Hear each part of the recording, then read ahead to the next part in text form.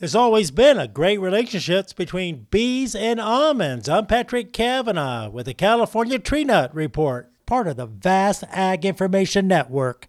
Josette Lewis is the Almond Board of California's Chief Scientific Officer. The product of a honeybee visiting that almond blossom in the spring. An almond tree produces about 20,000 blossoms. Yes, that's 20,000 blossoms on each tree. And it only takes a fraction of those getting pollinated to give the grower a good yield and produce a lot of almonds for us to consume. And that relationship between almonds and honeybees is really one designed by nature. In exchange for that pollination services, the almond tree gives a lot of nutrition to honeybees. Almond pollen has many of the essential nutrients that a honeybee specifically needs. And the nectar provides really abundant energy for growing honeybee colonies. There's even a substance in almond pollen kind of responsible for the amaretto flavor that some people like, and maybe a few don't like, in almonds. And that